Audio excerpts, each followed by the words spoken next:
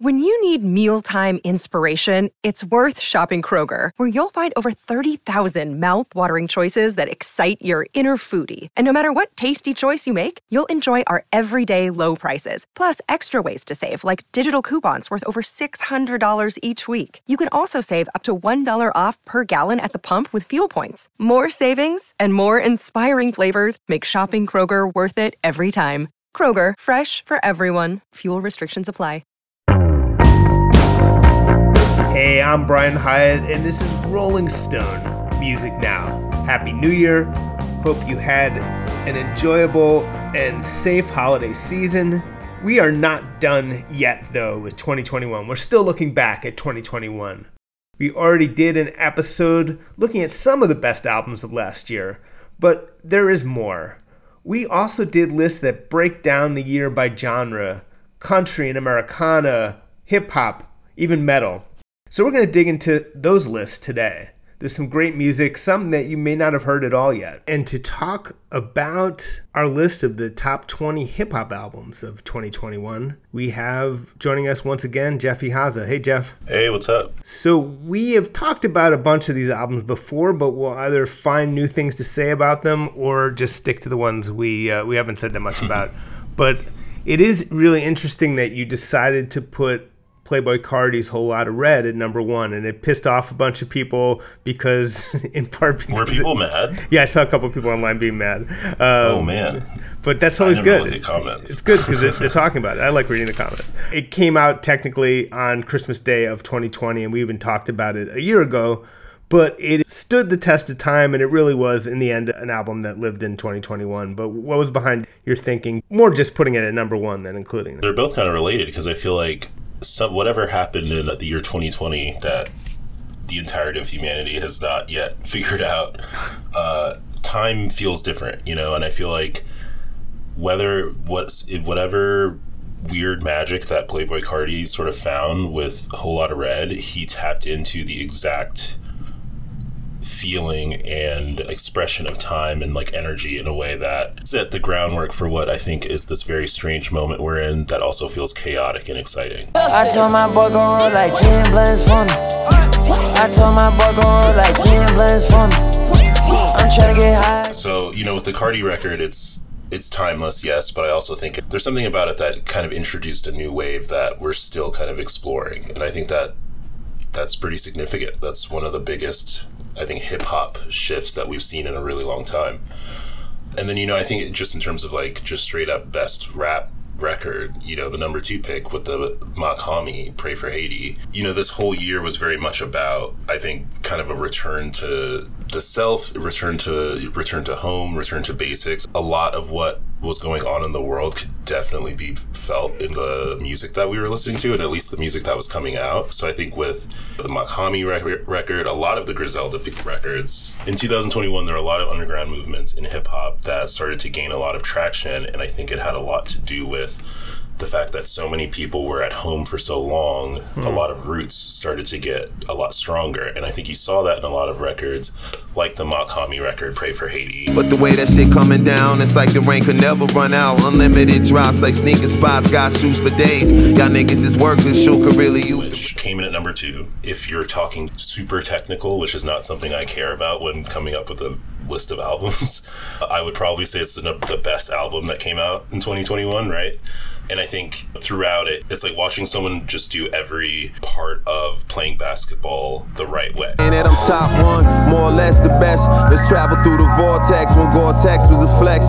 Used to rock the 4X, I thought Hex. It's like the power of witnessing sort of someone with experience and trust. I remember in my interview with Earl Sweatshirt, he said something that was so like funny to me about how some rappers have a style that feels like a blanket, where they're driving the car and you feel like you know where they're going to take you. You can fall asleep and trust where it's going.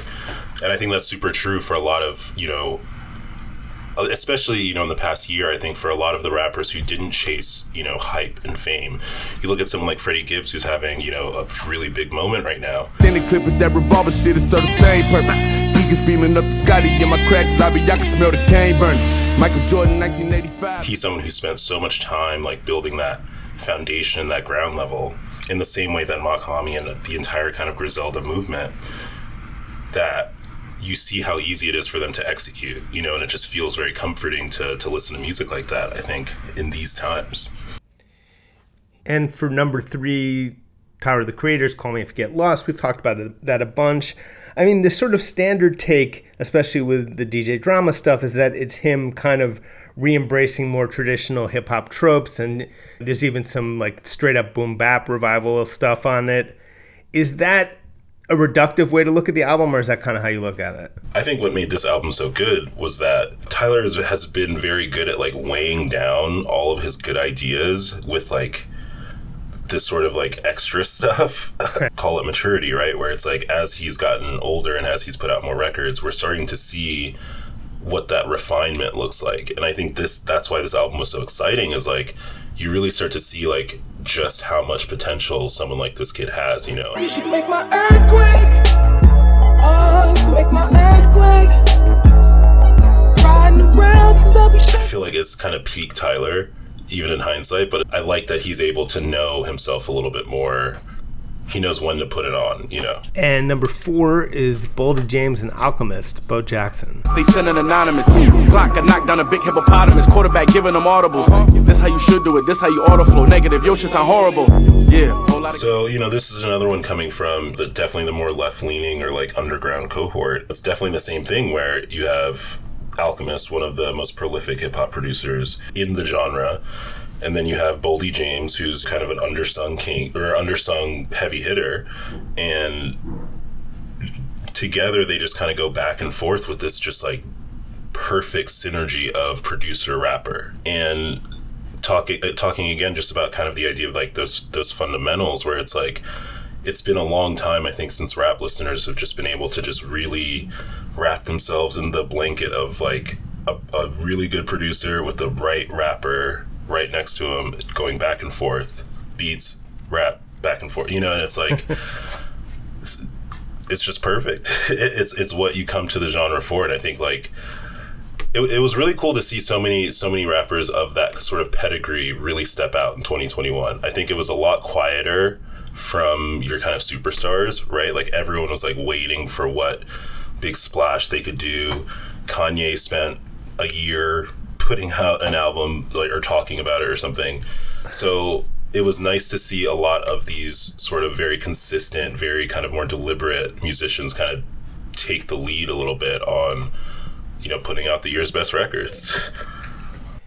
And Megan Thee Stallion, Something for the Hotties, at number 5. It's interesting because it's like it hit number 5. It's not even a real album. It's kind of unreleased stuff from the cutting room floor almost, and it's still really excellent, which I guess just says a lot about where she's at right now. yeah. Eat it till I faint.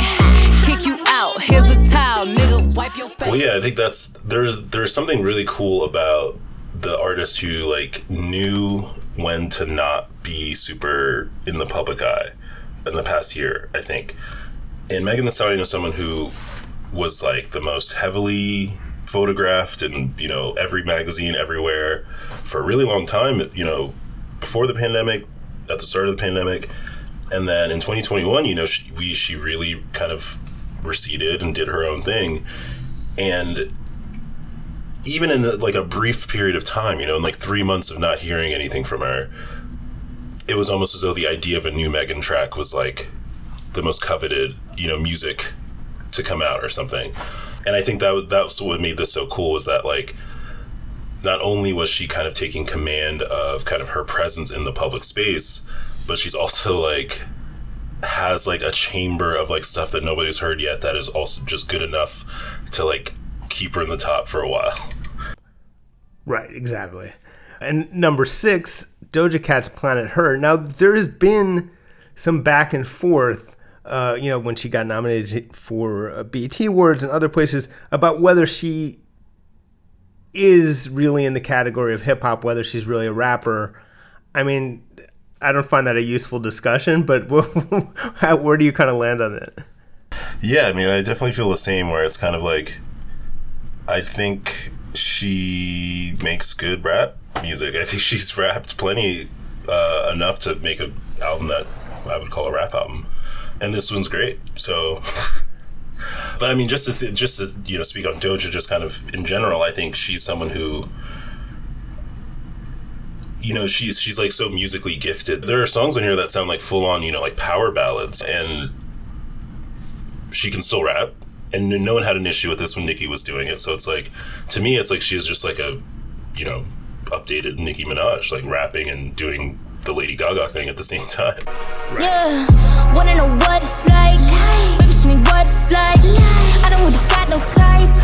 I just wanna fuck on. Well, some people did have an issue with when Nicki was doing it, but yeah. True. I seem to remember that it was pretty controversial. It's funny how much she loves this sort of mystique and like online stuff around her, but I think she's like such a like truly 21st century futuristic like musician. Like she really I think she is like dialed in right at the like epicenter of the future. I think that's right, and it makes sense that she's right next to Lil Nas X at number 7, and we've been talking about him in that album all year, but that's another sort of genre spanning, just it's really a pop album, but it's also a hip hop album. It's crazy because when I made this list, I realized that the covers were like kind of similar. It's true, they are, aren't they? They're almost like they're both in like a glowing video game future or whatever. Yeah, they're both ushering us out of rap's misogynistic past. Which is basically my thoughts on Montero. And man, I really love number 8, Babytron's Bin Reaper 2. Just the opening track, Half-Blood Prince. Yes, it actually is over a sample of the soundtrack to Half-Blood Prince. And it doesn't end there. On Sith Lord, it's got like almost a medley of John Williams music from the Star Wars movies. And it matches the subject matter. Do the dash in the sky, fly it like an X-Wing. Bitch, I'm Mr. Pull up to the bank and make the check ping. Back-to-back champ, your team losing like the 10th seed. I think he's the best rapper alive right now. Like, if someone was like, gun to your head, who's the best rapper working right now, I would be like Babytron. Without even like blinking. Uh-huh. It's absurd, like what he's able to do with like the form of rapping, like just like as a like practice, like it's almost as though it's like his mind is like a computer, like remembering a punchline, and then just like reconfigure. Like I don't know, it's like the way he like can so quickly mess with words in rhythm is actually something to behold. It's a pretty entertaining album too. I mean, like he's so funny. Yeah, he's really funny, really good. And I feel like Sith Lord should be a thing. It should be like a TikTok thing. It's not too late.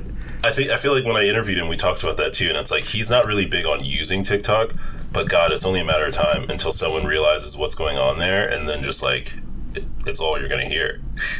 I think it's going to happen. Maybe we can. Maybe we'll try to give it a boost. Yeah, we nudge that. It seems inevitable. Because it's so, like, just in general, it's just, like, even, like, the YouTube of that track only has, like, 50,000 views. I mean, it's not a video, but still, it should be, it'll happen. It'll happen. Number 9 is another producer to rapper crossover for a while, Pierre Bourne, The Life of Pierre 5. And he's, like, as you say, like, he's getting much better as a rapper. It feels like he's pretty much arrived there. Yeah, I mean, there are some songs on here that I, like, love so much that it's, like... I feel like with Pierre, it's always kind of been the very classic thing of, like, the producer, is he, like, really going to try to rap now? Is it really going to be a thing? And he's been really consistent with, like, the effort that he's put forward. And I think, like, with this record, you can really tell that, like, above all else, this person is, like, wants to make music and is trying to, like... express himself with music, and there's just there are 3 tracks on there in like a row where it's just like the vibe is just like dialed perfectly. He like does the formula right. Yeah, great album, really fun. And like I think he had the most fun with an album at any point in 2021. I also think like I almost look at this album as like the brief moment of optimism that the year had. Like thinking back to like mid-summer last year where I was like maybe things are gonna turn around and be okay. Right, it's the official Hot Girl Summer of 2021 album. Yeah. What's the standout track for you? So the second track, Switching Lanes, comes in out of the intro. Wanna switch lanes for my birthday. I want more than you, babe. Fuck you any day. Make you scream my name. I got that. Which is just like it's like a very good Pierre beat, which is like, we know that. Over like a voicemail from his grandma. That's like it's like rap albums always try to do the like voicemail from Ma or whatever type shit, and like sometimes it doesn't land. But this one's like good. It's like him and his grandma have a very nice rapport that like feels good on the beat. I don't know how else to describe it. And then yeah, from Switching Lanes through to Couch, it's just like it's almost like COVID never happened. Dial It just came out. It's like we're back to 2014, 15, and like everything is good. And there's a few other ones on there. I mean, For You is the lead single that I think, to me, like wasn't really a lead single, and I think undersold how good the album is. Biology 101 is like one of my favorite weird love songs. Same with Drunken Nasty. But yeah, I think The Life of Pierre 5 was it's like a sleeper from 2021. Like I feel like, talk about TikTok, like kids are probably going to find a few cuts off of this one and kind of run it into the next few months. And number 10, which we've talked about before, probably multiple times, Drake's Certified Lover Boy. And after all, there he is, still at number 10, still made it the top 10. I mean, it's a good album. It is. And especially with Drake, it's like he's so famous and he's so big and there's so much going on around him at all times. Like, anyone who counts him out completely is like completely discounting the fact that they are also clouded by the celebrity around Drake. Right. Like, give it a few months and a lot of these songs are pretty good. Right. It's almost like, yeah, that's interesting. And does that mean it's grown on you even a little bit more since it first came out? I mean, I still think it doesn't have as like a Drake fan, I feel like I'm probably more accustomed to the ebbs and flows of how you feel about different projects. But this one hasn't fully just, I'm not like finding myself listening to it a lot. But I'd say there's 70% of the record is very good still. And I still enjoy it a lot. TSU is great. She moved out of state and shit that went left. She seeking forgiveness. She used to dance, but she went alone and start up a business. Obviously I'm obsessed with Way Too Sexy, and I think more people have come around to Way Too Sexy, which is very funny. I think Race My Mind is one of the best songs Drake has recorded in a very long time. Say I'm so crazy, baby. I'm so crazy. I wanted you to race my mind. That song alone, if I was his creative strategist or whatever, I would have been like, don't put anything out in 2021 except for that song, because like that, on its own, that track is very, very good. So yeah, I think it's like definitely smack in the middle of 2021 was Certified Lover Boy, like in terms of best to the 20 best. So that's the top 10. Maybe just pick out a couple from the remaining 10 or just out in the world that you think people should know about. Higher up on the list, you've got the Little Sims album, which I think was, again, one of the year's strongest kind of almost like flashpoint moments of like, okay, there's more, there's like a future out there. Naija women got the melanin dripping. L-O-N-D-O-N-C-E girl living in the back looking like fire chili pepper. Sometimes I might be introvert. It's really cool that she's going to be on Top Boy, which I guess might come out soon enough. So I think that album will probably get a lot of like play in the next few months. Disco by Mike. It's gone for a tad on the way back, dummy. If you talk bad, I'm getting paid back, dummy. Why you trying to hang? You should say. Brooklyn rapper. He's been around for, at this point, a long time, which is very interesting about, I think, just where we are in time right now in 2022. There are so many very young kids, relatively young, right? 21, 22 years old, who have at this point been making music, performing music, releasing music for close to a decade, and we're starting to see like grown man, young people rappers. And I think Mike is definitely one of them, where it's like, clearly just like a wise and, very, very deliberate lyricist, and to kind of see that progression, see that growth, very cool. I think Disco is like definitely one of his loosest records. It's him and his most like playful. It's very cool. It's a very cool record. Very good cover too.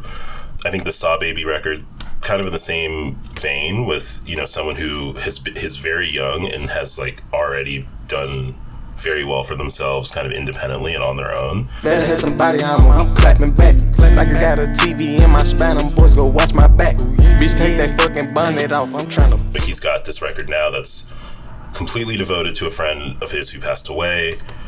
It's still him rapping, almost like in the same way that we talk about Babytron, just like super witty, super, nimble with language.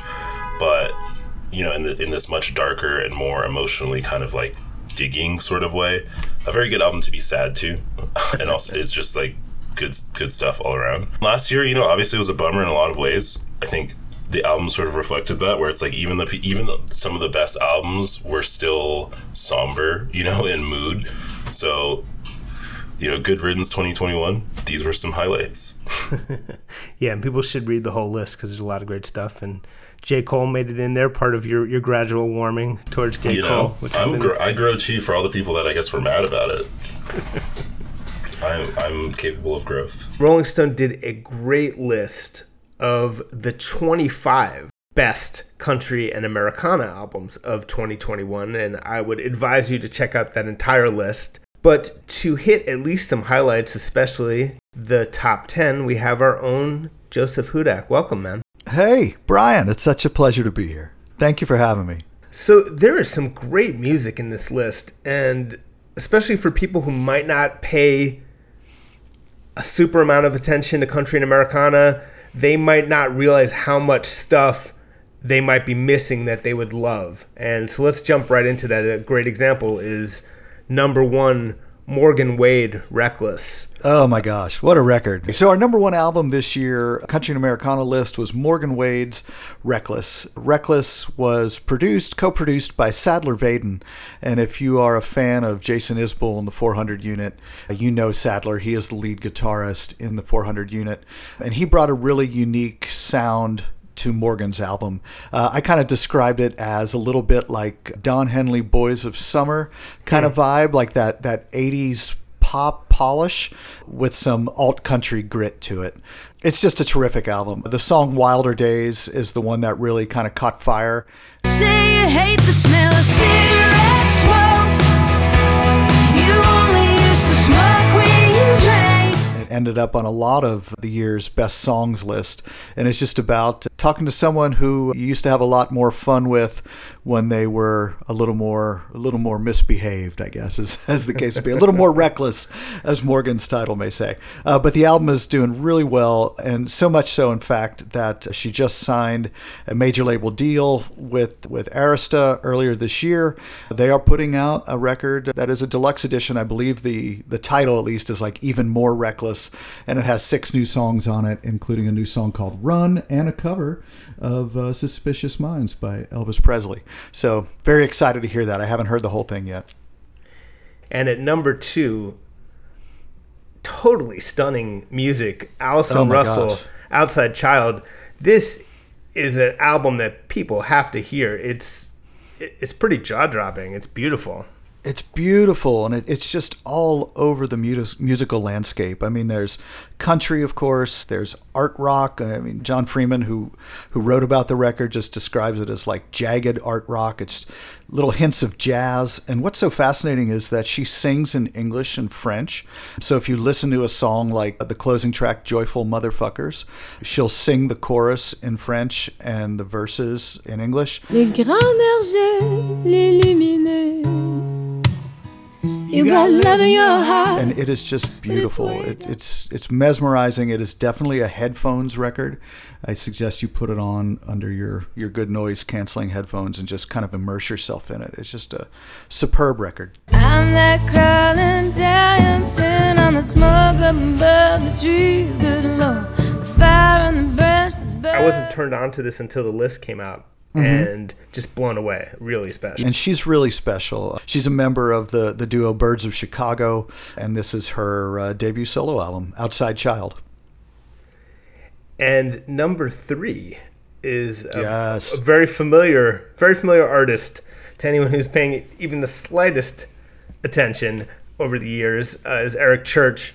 And Eric Church. He has done Guns N' Roses and Bruce Springsteen one better by releasing 3 albums as one that is considered one work under the sort of heart and soul rubric.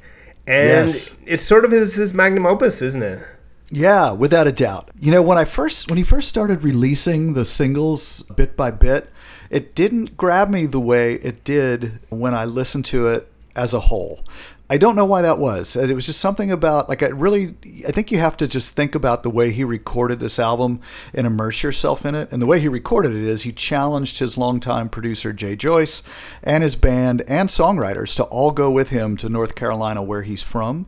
And they took over this restaurant that was closed and turned it into a studio. And they wrote a lot of the songs there and recorded live on the floor.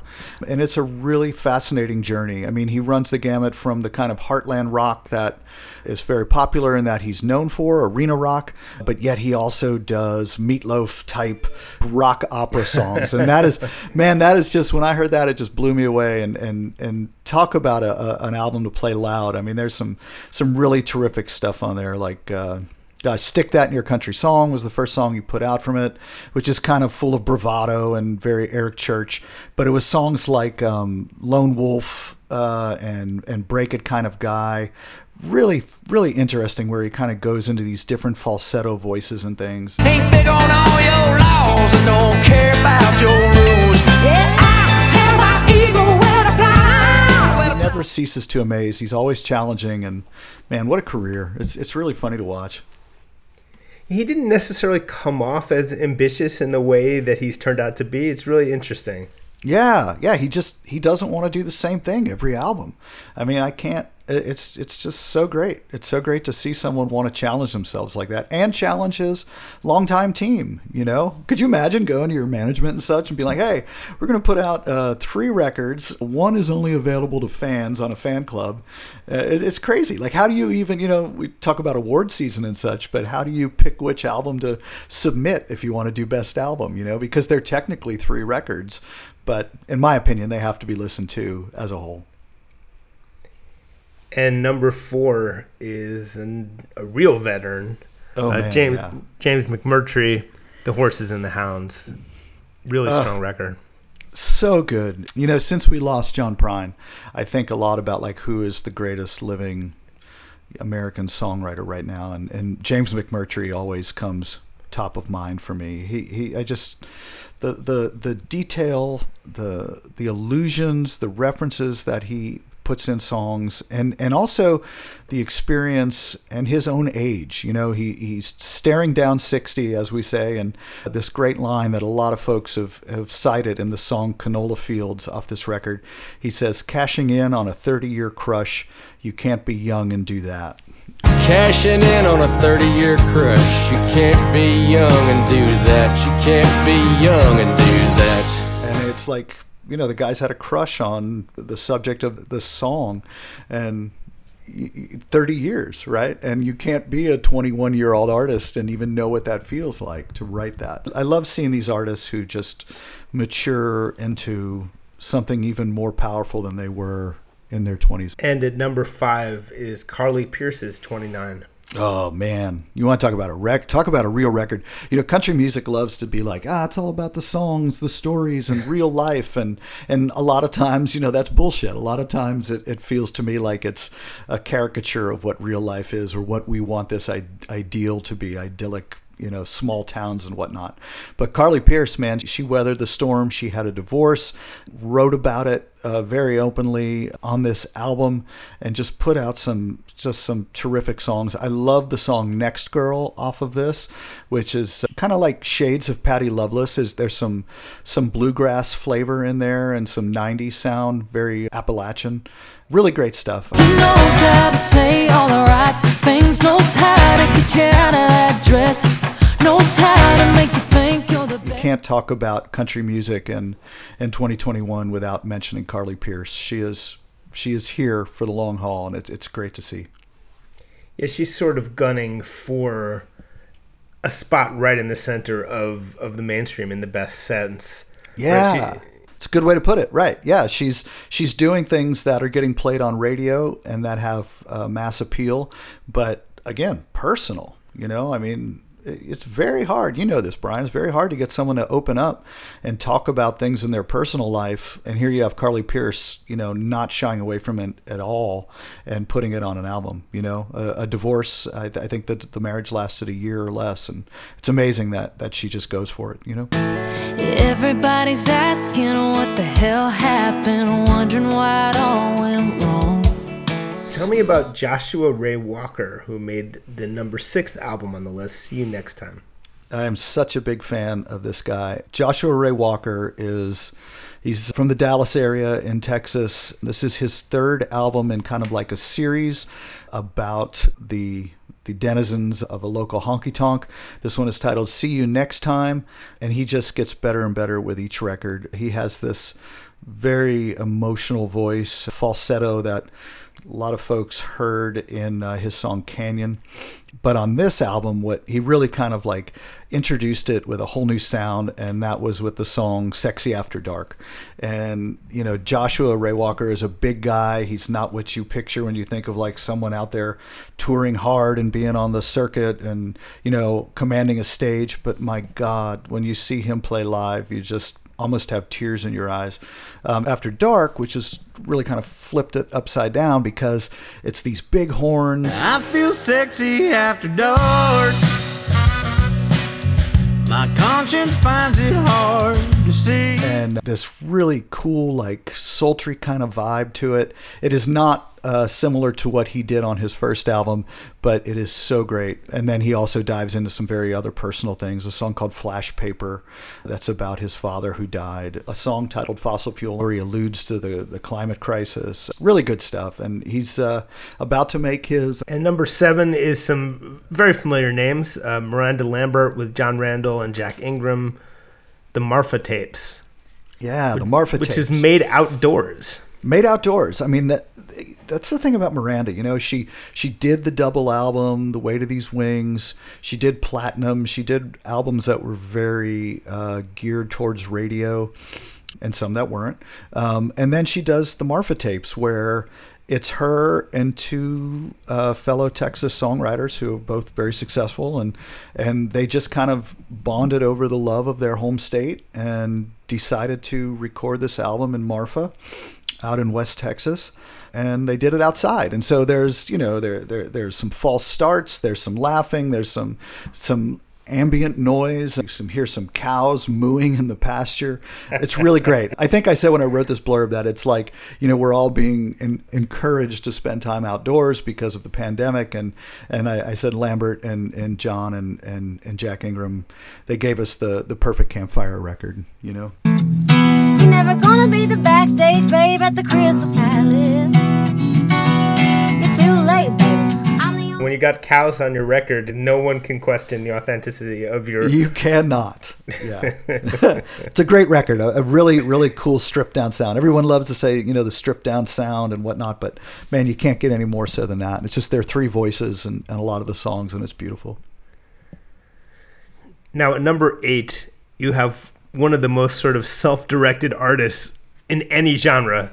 You clearly cannot tell Sturgill Simpson what to do. This album is called The Ballad of Dude and Juanita, and it is, I think a lot of fans, maybe including me, kind of want him to do another sort of cosmic country thing like he did on his breakthrough Meta Modern Sounds and Country Music, which is, just one of the greatest albums of the century. I think everyone can agree on that. And instead, he's done a lot of different stuff that's very much not that. And on this one, he does a Civil War themed concept record that's super bluegrassy, and he is committed, and it's a really cool record. Very committed. Yeah, he got inspired, or Marissa Moss did a wonderful profile of Sturgill for Rolling Stone for us. And, during the pandemic, he went and gathered his Bluegrass Avengers, I believe he calls them, and they all re-recorded his songs in a bluegrass style, songs off of Meta Modern and some covers and things. And it was just really kind of revitalized Sturgill, I think, and got him back in the game and wanting to, go back to his roots of bluegrass, because he had a band that did a lot of bluegrass type stuff up in Kentucky, Sunday Valley. And For the Ballad of Dude and Juanita, he took elements of that bluegrass and kind of married it to this concept album set in like the Civil War era. It opens with soldiers singing and some boots marching. It's very much again an immersive record, but it's a short album. It's 30 some minutes. For a concept record, that's pretty brief. Although I guess Red-Headed Stranger wasn't that long either. Willie Nelson's classic, and Willie shows up on this. He plays guitar on the song Juanita, which kind of has those old Mexico vibes. Juanita, when I found you, I was at my end. There's also some bluegrass, like we said. Go in Peace really, really moves quickly. A lot of banjo and those high lonesome vocals. When he woke up, he saw the face of the mighty Cherokee. Yeah, if you're a Sturgill fan, you kind of got to love it. I mean, the guy does what he wants to do every album. I mean, Sound and Fury, the other concept record, which was very much like a grungy rock album, scuzzy rock, man, that grew on me. When I first heard it, I was like, yeah, I dig it. But the more I go back to it, the more I really like it. There's just something about a guy doing his own thing that is kind of hard to object to. At number 9, gorgeous album, Valerie June's The Moon and Stars, Prescription for Dreamers. Yeah, beautiful title too. It's just so evocative. Jonathan Bernstein wrote about this record. He's a big fan and kind of compared her to like Van Morrison, because there's a spiritualism to it that is kind of like reminiscent of Van's album Into the Music. But in any case, a really interesting record, banjo on here, strings, but also you hear some pop drum loops, and she's got some really engaging songs. I listened to Fallen earlier this morning when I was getting online, and that song just stays with me. It's so beautiful. Falling out of love with love, all the things you're dreaming of. And then why the bright stars glow, as we say in our blurb. Look at how far we've come, she sings, dancing in the sun. And again, just those few little small line like that, but it just puts you right in that space of inspiration and being like, we've come through something. Here we are back in the light, which, not to get too melodramatic, but after these 2 years of darkness and such, it's something that we all aspire to. It's not you and me, it's not you and me. Absolutely. And we're at number 10. Yeah, Lainey Wilson, Saying What I'm Thinking. What a record. This is really, really a great record. She is going to be a big deal. Things a Man Ought to Know really kind of put this on the map. That was her song in which she talks about a whole bunch of different things that dudes do, changing tires and shooting guns and stuff. But, there's a little twist there, and I'll let you listen to it. And yeah, I know a boy who gave up and got it wrong. If you really... It's just a terrific song and very, very gentle, eases you into the lyrics. I just want to focus on the lyrics, but then you go into other stuff on the album like WWDD, which stands for What Would Dolly Do? And it is just like full on hard charging guitar and some rowdiness to it. It's just a hell of a record. I really, really like Lainey's album. And that takes us through the top 10. Yeah, and again, I would encourage everyone to check out the whole list of the top 25 country and Americana albums of 2021. Check out the whole list. Yeah, it's such a great list. Check out the list. There's a lot of things to discover, and for all of us, myself included. And Rolling Stone also did a list of the top 10 metal albums of 2021. And to talk about that, we have our own Corey Groh. Hey, Corey. Hey, thanks for having me. How you doing? Pretty good. And let's start with number 10, Panopticon, and again, Into the Light. It has these sort of Celtic sounds. We described it as Appalachian folk music, and then crushing guitars, black metal guitars.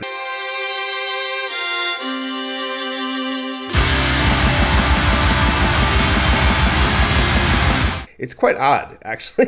to my ears. That's one of the things that we liked about it. You know, the list was put together by myself and senior editor Hank Steamer and one of our longtime contributors, Dan Epstein. And Dan is the one that brought this one that was really just like, you guys got to consider this one, because I think I might have missed it during the year. And then when I sat down with it, and it kind of blew my mind too. It's all kind of done by one person. His name is Austin Lunn, and he's from Louisville. And yeah, it's just this weird kind of, it's really like a portrait. It's like a self-portrait in a way, where, you know, you have his, like, you know, sort of southern roots and folk music meeting with just his love of black metal. I was impressed with number 9, which is King Woman's Celestial Blues.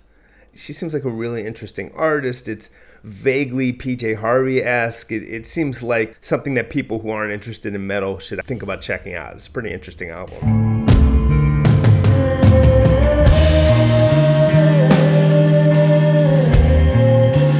Yeah, that's one of the things that we tried to do with this list too, is just incorporate anything that's sort of extreme or heavy that, you know, it's not what you would think of as metal. It doesn't sound like Metallica. It doesn't sound like Judas Priest or something like that. It really is this sort of, it's kind of like dark art metal, dark art rock, hard rock, but, you know, it's got elements of heavy doom in it, and sort of like, I think we described it as shadowy goth cabaret on one of the songs, but it's really a claustrophobic thing. It's really one of these things that you just got to hear for yourself to kind of get it. Yeah, it feels like a genuine artistic achievement and very cool. Number 8 is Skepticism's Companion. And this is some intense shit, man. This has got the Cookie Monster vocals, and for some people, that's kind of a deal breaker. Well, you know, going part and part with the Cookie Monster vocals, let's describe that more as demonic vocals, because Skepticism are one of the first bands that you could call funeral doom music. They're from Finland. Funeral doom is a subgenre of doom metal, you know, doom metal going back to like Black Sabbath, but it's really like the sound, like I think I described it as the sound of dying. Like you're like, it's really just like, it's, you know, you got the church organ, you got the kind of Bach type fugues in the background, but then you also just have these heavy guitars, and I use a little quip in my blurb saying just dying never sounded so good, and it's true. I just love this album.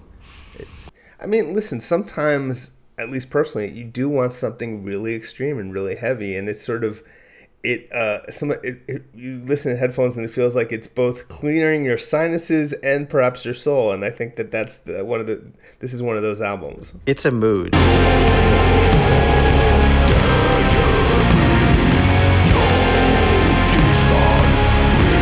Also extremely heavy was our number 7 album, this album Avow by the band Portal.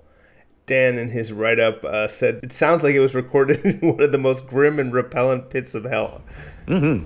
It sounds good to me. I guess that happens to be Australia. They're a long-running sort of experimental metal outfit. It's almost formless in a way, some of the songs on here, where they are just like, it's just noise, but there is some sort of order to it. It's just like this incredible experience. Like, it is a journey through hell, and that is a good way. And like going back to what I was saying at the beginning, it's goes into that idea of catharsis. Like, it brings you through something. They usher you through an emotion into another place.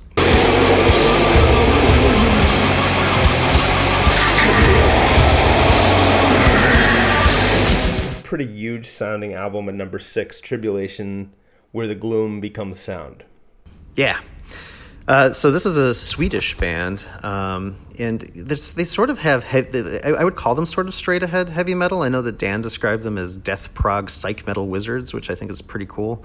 But you hear, you know, elements of doom metal and death metal and, you know, sort of some of the more extreme things, but it's a little bit more temperate, especially coming after Portal and Skepticism on our list here. But there's, you know, like a song like Hour of the Wolf is kind of gloomy, but it's got kind of a goth rocky vibe to it at the same time. And, you know, there's great female vocals in the background. It's sort of a nice palate cleanser, especially after the heavier stuff that we were just talking about. Phantoms haunting me, specters in the night, making me stare into the eye. And at number 5 is Converge's Blood Moon 1, which I kind of was hoping was actually Blood Moon : I, which would honestly be the most metal title of all time. But they went with Blood Moon 1, and that's cool.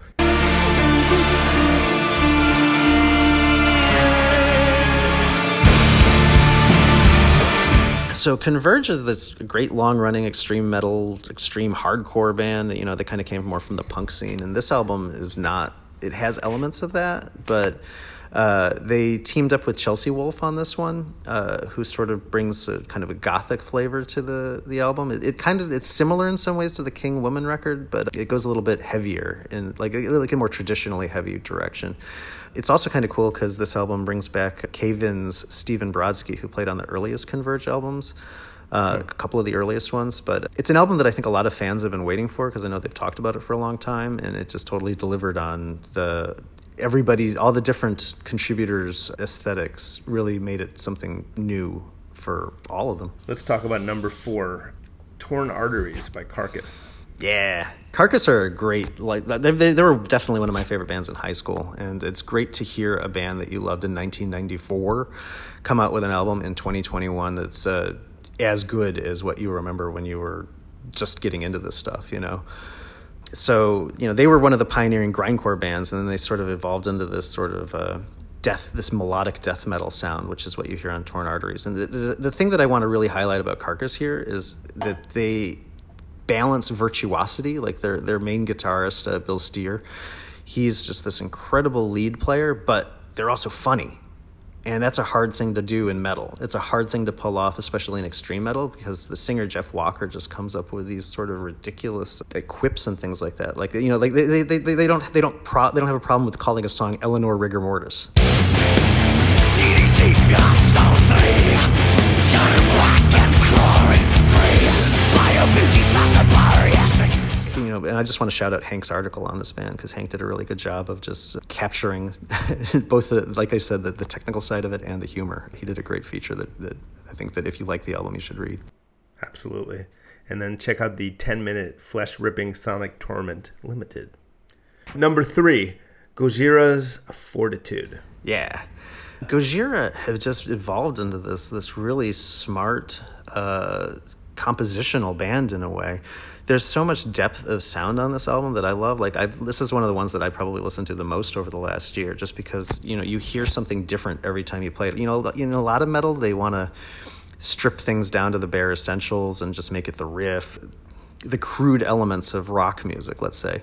With Gojira, there's so much ear candy on there. It could be a pop record, but it never sounds cheesy the way that pop music sounds sometimes, especially when metal bands try to go pop, is what I mean. There's like this, like I said, this sort of texture where you hear harmonics and little dings and things like that in there. Like the song Born for One Thing opens with these kind of weird guitar sounds, and they just bury these things in there, and it's nice to hear a record that's so complex.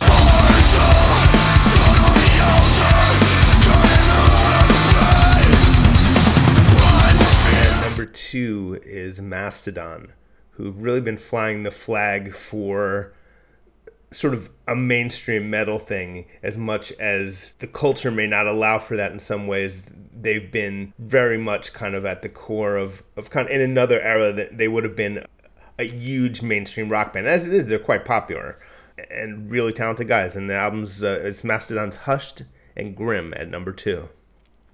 Yeah. I would like to point out that this album is 90 minutes, and it just traverses kind of the whole Mastodon experience of everything since like maybe Crack the Sky or something like that. It's the apotheosis of Mastodon. It's right. Everything you could want. Crack the Sky being when they kind of started incorporating elements of prog and other stuff into their sound. Mm-hmm. Like 70s rock and that's kind of the thing. Yeah. Like Pushing the Tides is probably a good song on there for as far as like showing the whole Mastodon experience in one song.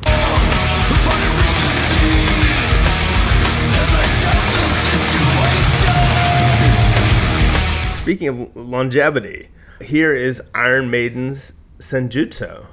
Senjutsu? Yeah. Senjutsu. Senjutsu. Here is Iron Maiden's Senjutsu. Yeah. So I think that probably it surprised a lot of people that an Iron Maiden album in 2021 could top a list of the best metal albums of the year. But I think that, you know, that should give them more reason to want to listen to an album like this. Iron Maiden, one of the forefathers of what we consider to be like modern or whatever, like classic heavy metal sound. On this album, they took what they do and they took it to a whole other level. Like, they are progressive in the truest sense of the term, where they have progressed their sound and progressed what they do into these sort of long, epic songs. They really make you go through an emotional catharsis with the whole thing. My favorite song on here is the last song, which is Hell on Earth, and it's 11 minutes long, and it starts off slow and it gets heavy, and then you have Bruce Dickinson screaming about how he's in anger, and it's a little operetta on its own.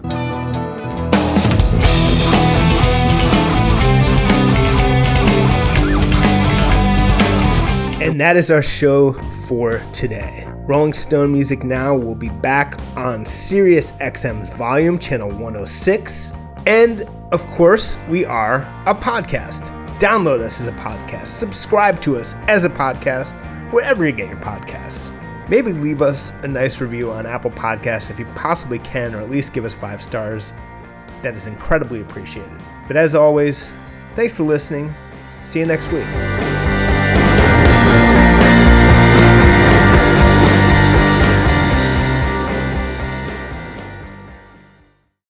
Welcome to Talkville, the ultimate Smallville rewatch podcast. Guest star Sarah Carter as Alicia Baker, although I didn't really work with her a lot. But Tom did, and they had some real big smoochy scenes. Yeah. Can we talk about that? Could there be any more sex? What was a 3-page makeout scene that just kept going? Good Lord, we get it. They have chemistry. Jump in now or catch up on any of the past seasons of Talkville on YouTube or wherever you listen.